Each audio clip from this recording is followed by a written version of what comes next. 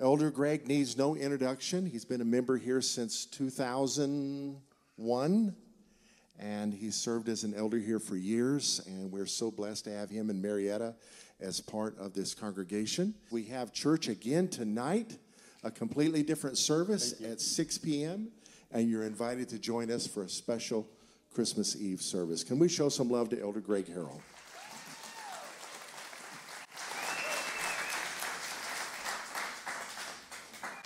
Well, praise God, everybody, and Merry Christmas. Let's turn in our Bibles to Micah chapter 5. Micah 5, one of the minor prophets. While you're doing that, I'm just going to pray over us. Well, Father, I just thank you for what this season means to us, Lord. It's amazing as we stand before you, Lord, and realize the gift that you gave us 2,000 years ago. It's beyond our comprehension, really, Lord. Father, help us to receive that gift and to walk with innocence, just like the kids that we saw in the video, Father. Father, I pray over myself and ask that you would use me to deliver your word.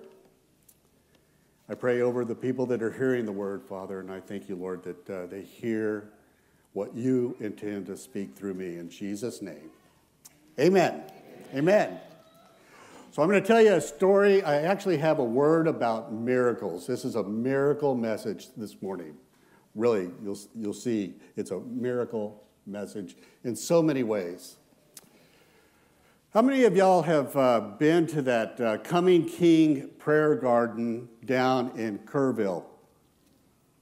Some of you have seen it. There it is. It's huge, and it's shaped like a cross with a big cross. You see at the top of the cross, that's an open cross that sits on a hill overlooking Kerrville, Texas. It's 77 feet, 7 inches tall. So you can just get a sense of the scale and scope of that prayer garden that's there. On the right-hand side of the cross, that would be the east side, there's a statue.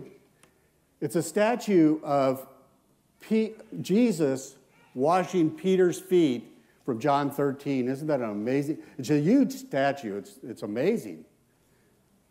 And then in the very center of the cross is the statue for which the garden is named. Take a look at this. It's the coming King. This is Jesus when he comes back, according to the book of Revelation 19. So a number of months ago, I had an opportunity to visit this prayer garden with Marietta, and Lois and Teresa were with us. So just a set of circumstances caused us to be able to visit this prayer garden. We were down in Kerrville. As we're headed for the prayer garden, I'm driving, Marietta, Teresa, and Lois. So I've got me and 3 ladies. And I missed the turn to get to the prayer garden off the freeway. And miracle number 1, nobody said anything. Hallelujah.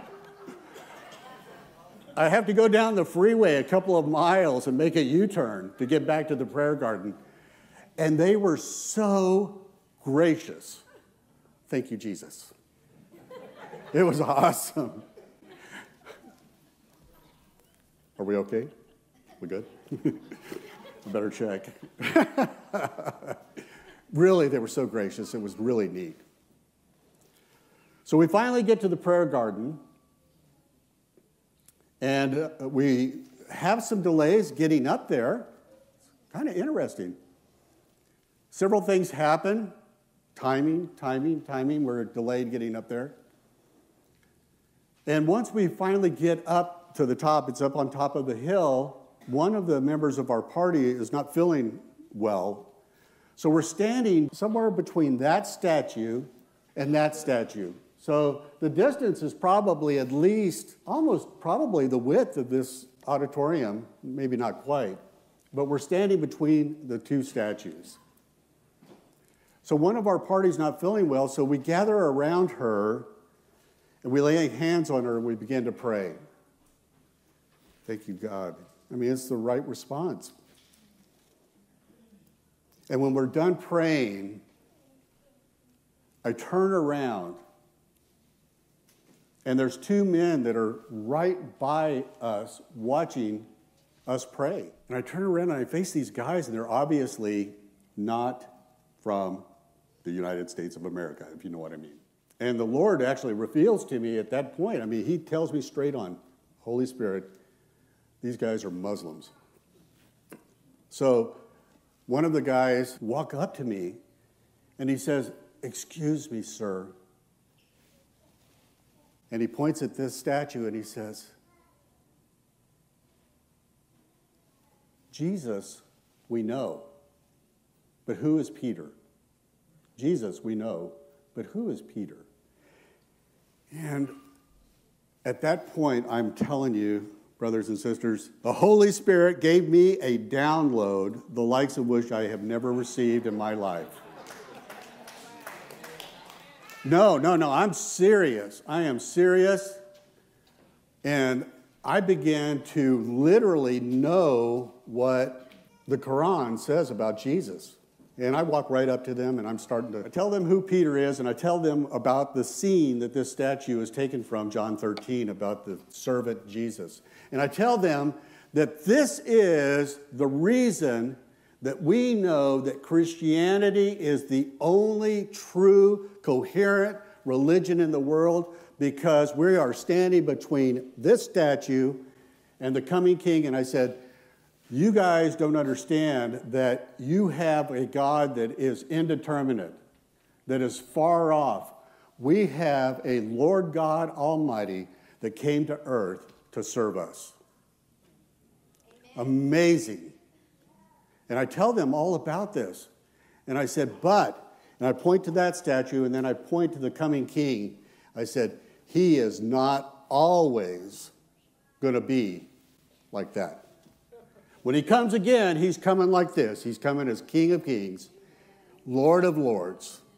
And he's coming to set things right once and for all. Amen. Amen. Hallelujah. Yeah. And they are getting it. They're getting it. They're like, whoa. And they're like, you know what? You're right. Allah, we can't be sure of.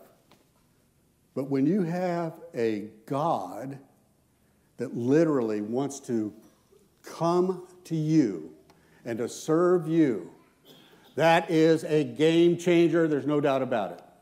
Amen? Amen? So as I was preparing for this message, I was thinking, wow. The picture of the in-between, that is our God, Jesus, serving us in that manner, and then he's coming again as conquering king. What an amazing thing that it is. So it took me back to the situation that we celebrate today, Christmas Day. We're celebrating something that, again, is miraculous. It's miraculous. And it is also one of the reasons that we know that Christianity is the only coherent religion in the world. You see, God knew that he had a sin problem and that he had to deal with it. And he started to deal with it 2,000 years ago when he sent Jesus into the world. So let's look at the passage in Micah 5:2. If you found it there. And I can't do any better of a job of telling the Christmas story than the kids just did. But I'm gonna go a little bit before that. Now think about this. This passage was written 700 years before the event that is taking place. 700 years. Can you imagine?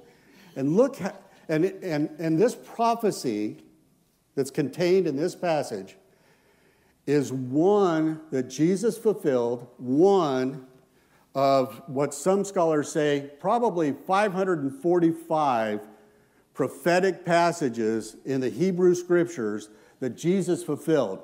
This is one of them that is so specific, we can't get away from it. But you, Bethlehem Ephrathah, though you are little, everyone say little. Little. Among the thousands of Judah, yet out of you shall come forth to me the one to be ruler in Israel, whose going forth are from old, from everlasting. That last phrase is obviously Jesus, the Messiah. He is the one whose going forth are from of old, from everlasting. Amazing. But I want to back up and look at this term, Bethlehem Ephrathah. Bethlehem, pretty much, if you've been around the church for any time at all, you know that Bethlehem means house of bread. But in Hebrew, there are a lot of words that have a double meaning. So the double meaning to Bethlehem also means house of battle. Is that amazing? House of war, house of battle. And it was here in Bethlehem that the Lord God Almighty launched his war to reclaim and to restore the earth the way he created it to be able to relate to each and every one of us in a way that he wants to relate to us personally. This was an act of war when Jesus was born in Bethlehem. Is that amazing? An act of war. Ephrathah, it means fruitful in Hebrew, so we get it. That's awesome, fruitful. But it also means, if you can believe this, worthless. Isn't that something? So when I read this passage out of Micah 5:2, what it causes me to think of is really the contrast that exists between the Most High God, King of glory, literally allowing himself to be born into a situation that is into poverty, into humility, Creator God, who becomes humble, even to the point of being a baby, in order to save the world that he created. Is that amazing? To me, that's another point of miracle. It's a miracle, the way that God is able to order these things out. I got to thinking a little bit, and I thought that, would it be possible for us to know what it must have been like on that day when Jesus, the Savior, decided to inhabit the womb of Mary? What must that have been like? We can know a little bit about it. It's not clearly spelled out to us in regards to what it must have been like in the throne room of heaven, but we know some things that we can infer. It happened, according to Galatians 4, it happened when the fullness of the time had come. God sent forth his Son, born of a woman, born under the law, to redeem those who were under the law, so that we might receive the adoption as sons. So what does that fullness of time look like in the throne room of heaven? Well, here's what I think likely happened. I'm not saying that this is out of the Word, but we can infer some things. And I typically do not go this direction, but did Jesus stand up and literally take off his crown of glory? Did he say to the Father, "Thank you, Father, it's time, I'll do it"? And did the angels come and remove his glorious garments as he began to head for earth? Well, according to the Bible, and Aaron, you cited this when you opened up the worship, in 1 Peter chapter 1, you go a little bit further down from where you read, talking about salvation, it says that the angels themselves are all about the salvation of mankind. They want to look at that. They want to inquire about it. Why is that? Because they are assistants in it, because they can't participate in it, but because they're interested to see what a miraculous God will do to save his creation. In Matthew chapter 4, after Jesus is tempted by the devil, it says clearly that the angels came to minister to him. So I've got to think that what happened, and we know that in the Christmas story, what happened was angels were dispatched to the earth to tell people about what was happening on that day. Angels were dispatched to Mary to tell her about what she was going to encounter, who she was going to be. So I got to think that angels literally escorted Jesus. What an amazing thing that must have been. I wonder if darkness came. Certainly it was a time of great concern because the mission that Jesus was given had to be accomplished. It's the only way. It's the only way that God could deal with the fallen world. So there had to be a lot of hope in the throne room of heaven as they sent Jesus on his way. Oh, brothers and sisters, wouldn't that have been amazing if we could have seen it?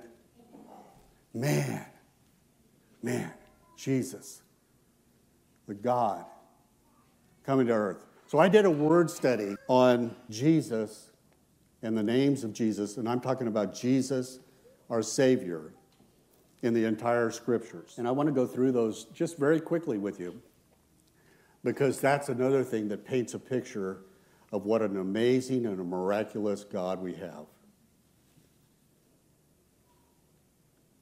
Jesus in heaven, the Savior. According to Revelation 1, he was the Almighty. But he stepped into the role in Acts 4 of Holy Child. Revelation 19, he's the King of Kings. But he became the Man of Sorrows in Isaiah 53. In Isaiah 9, he's the everlasting Father. This is Jesus. And in John 1, he's the only begotten Son. Amazing.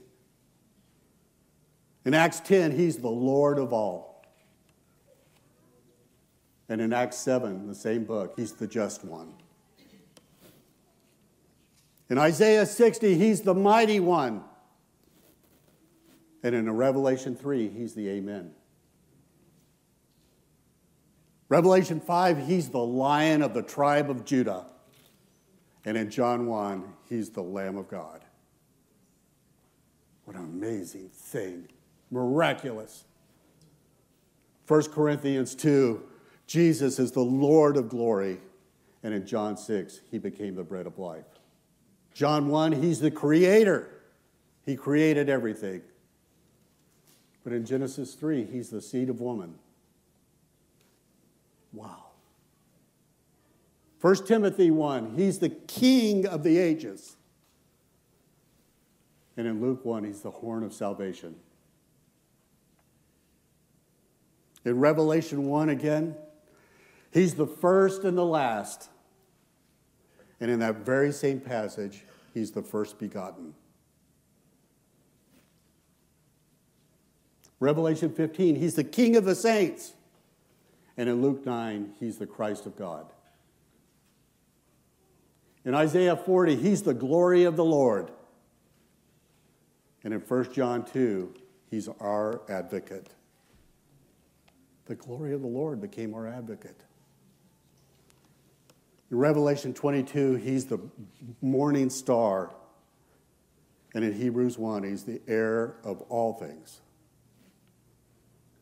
In Psalm 118, he's the cornerstone. And in John 10, he's the door. In Isaiah 9, he's mighty God. And in Matthew 12, he's beloved Son. In Zechariah 9, he's simply King. In Isaiah 7, he's Emmanuel, God with us. In Isaiah 26, he, talking about the Son, is Jehovah. And of course, in Matthew 1, he's Jesus. God saves.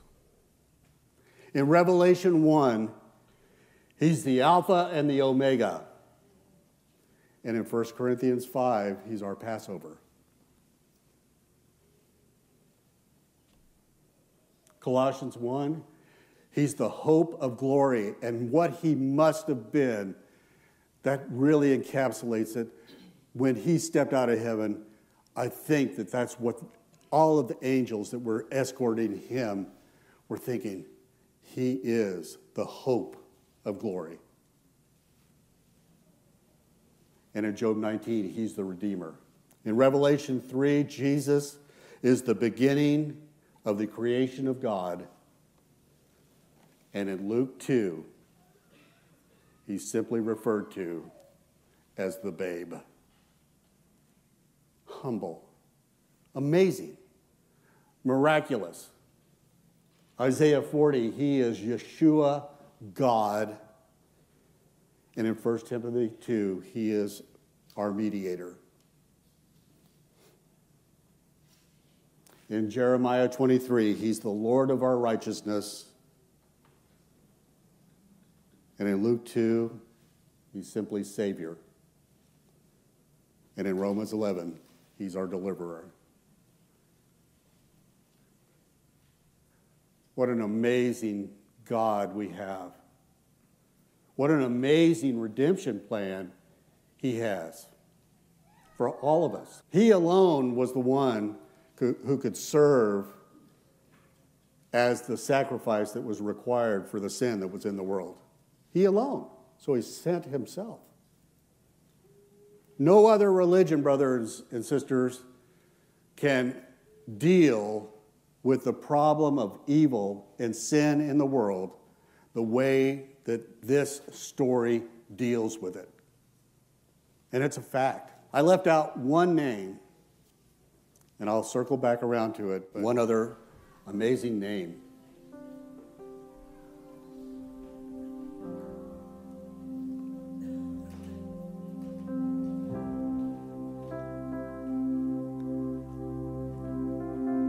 In John chapter 4,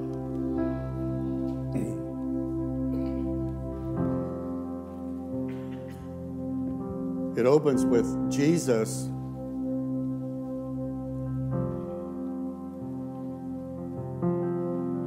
and his disciples are baptizing, but they're baptizing more than John the Baptist's disciples are baptizing. So they decide to leave. They're going to go from Judea to Galilee. But the word is very clear. Most translations don't get this right, but the word is clear as they get up to leave, and it says that they had to go through Samaria. This is Jesus. He's mighty God. I don't believe that he has to do anything unless he's doing it deliberately. He's working at the direction of God. He's on his mission, Jesus says. He has to go through Samaria, a place that the Jews would absolutely, positively, beyond the shadow of doubt, do whatever they had to do not to go there.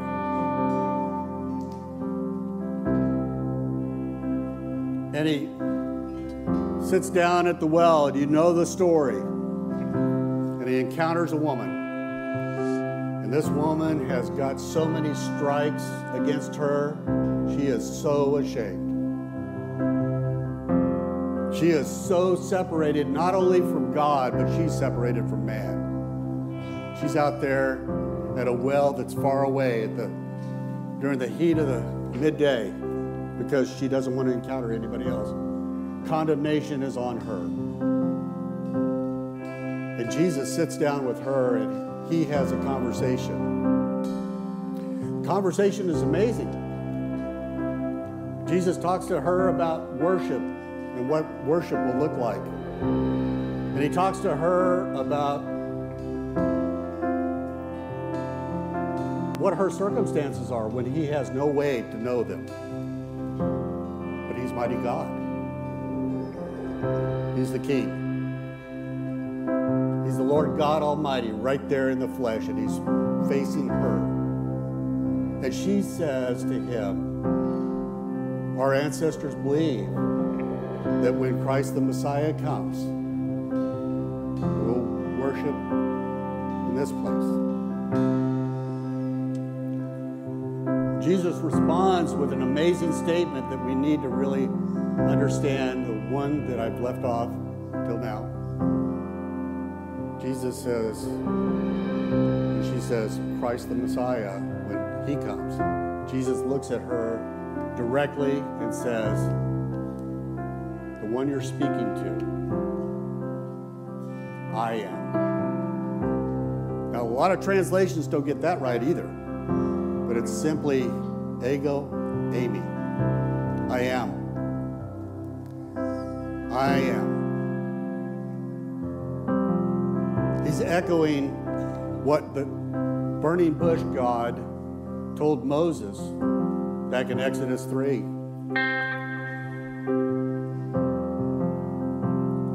Whom shall I say sent me to redeem the Israelites? And God says, you tell them, Hayah, Asher, Hayah. I am that I am. You tell them, Hayah sent you. Now, we don't get this.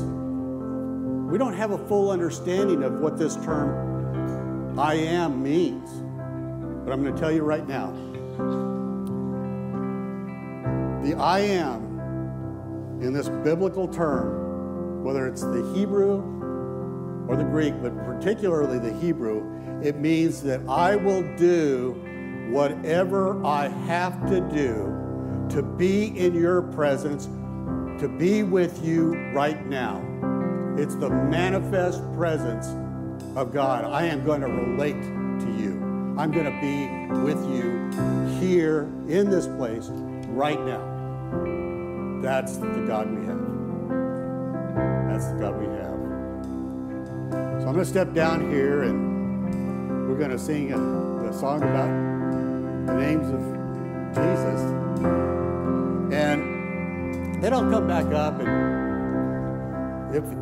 I'll just offer an opportunity to, if you want to relate to God in a way that maybe the Lord has spoken to you this morning, we'll just talk about it a little bit. I'll come back up after we do this song. Is that okay? It's a special day.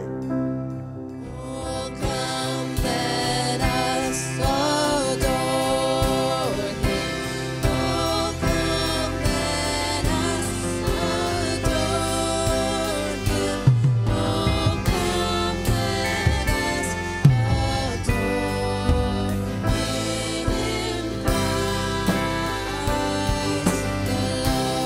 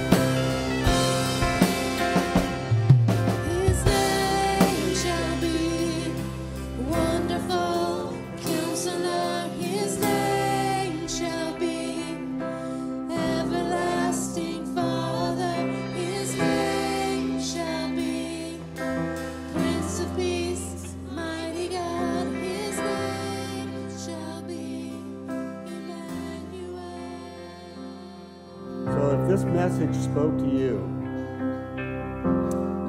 with your heads bowed and your eyes are closed, and you've never realized that God provided himself a sacrifice for the sin and the condemnation that maybe you have walked in. So first time you ever heard that, and you want to walk in a relationship with God, he made a way. He made a way. He wants to relate to you in such an intimate way. He wants to talk to you 24/7. I'm not kidding. I'm not kidding. That's the way he wants to relate to you.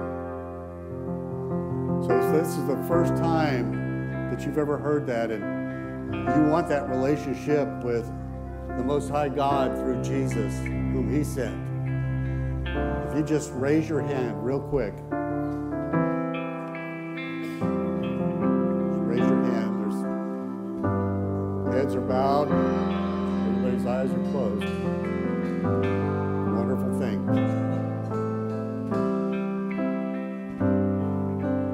Father, we just thank you for your miracle, the miracle of this season that we celebrate. Thank you for your son, Jesus. Thank you that you are a God of relationship and that you made a way for us to relate to you, Lord. Thank you for blessing us, Lord, giving us Emmanuel. Thank you for leaving heaven and becoming the babe.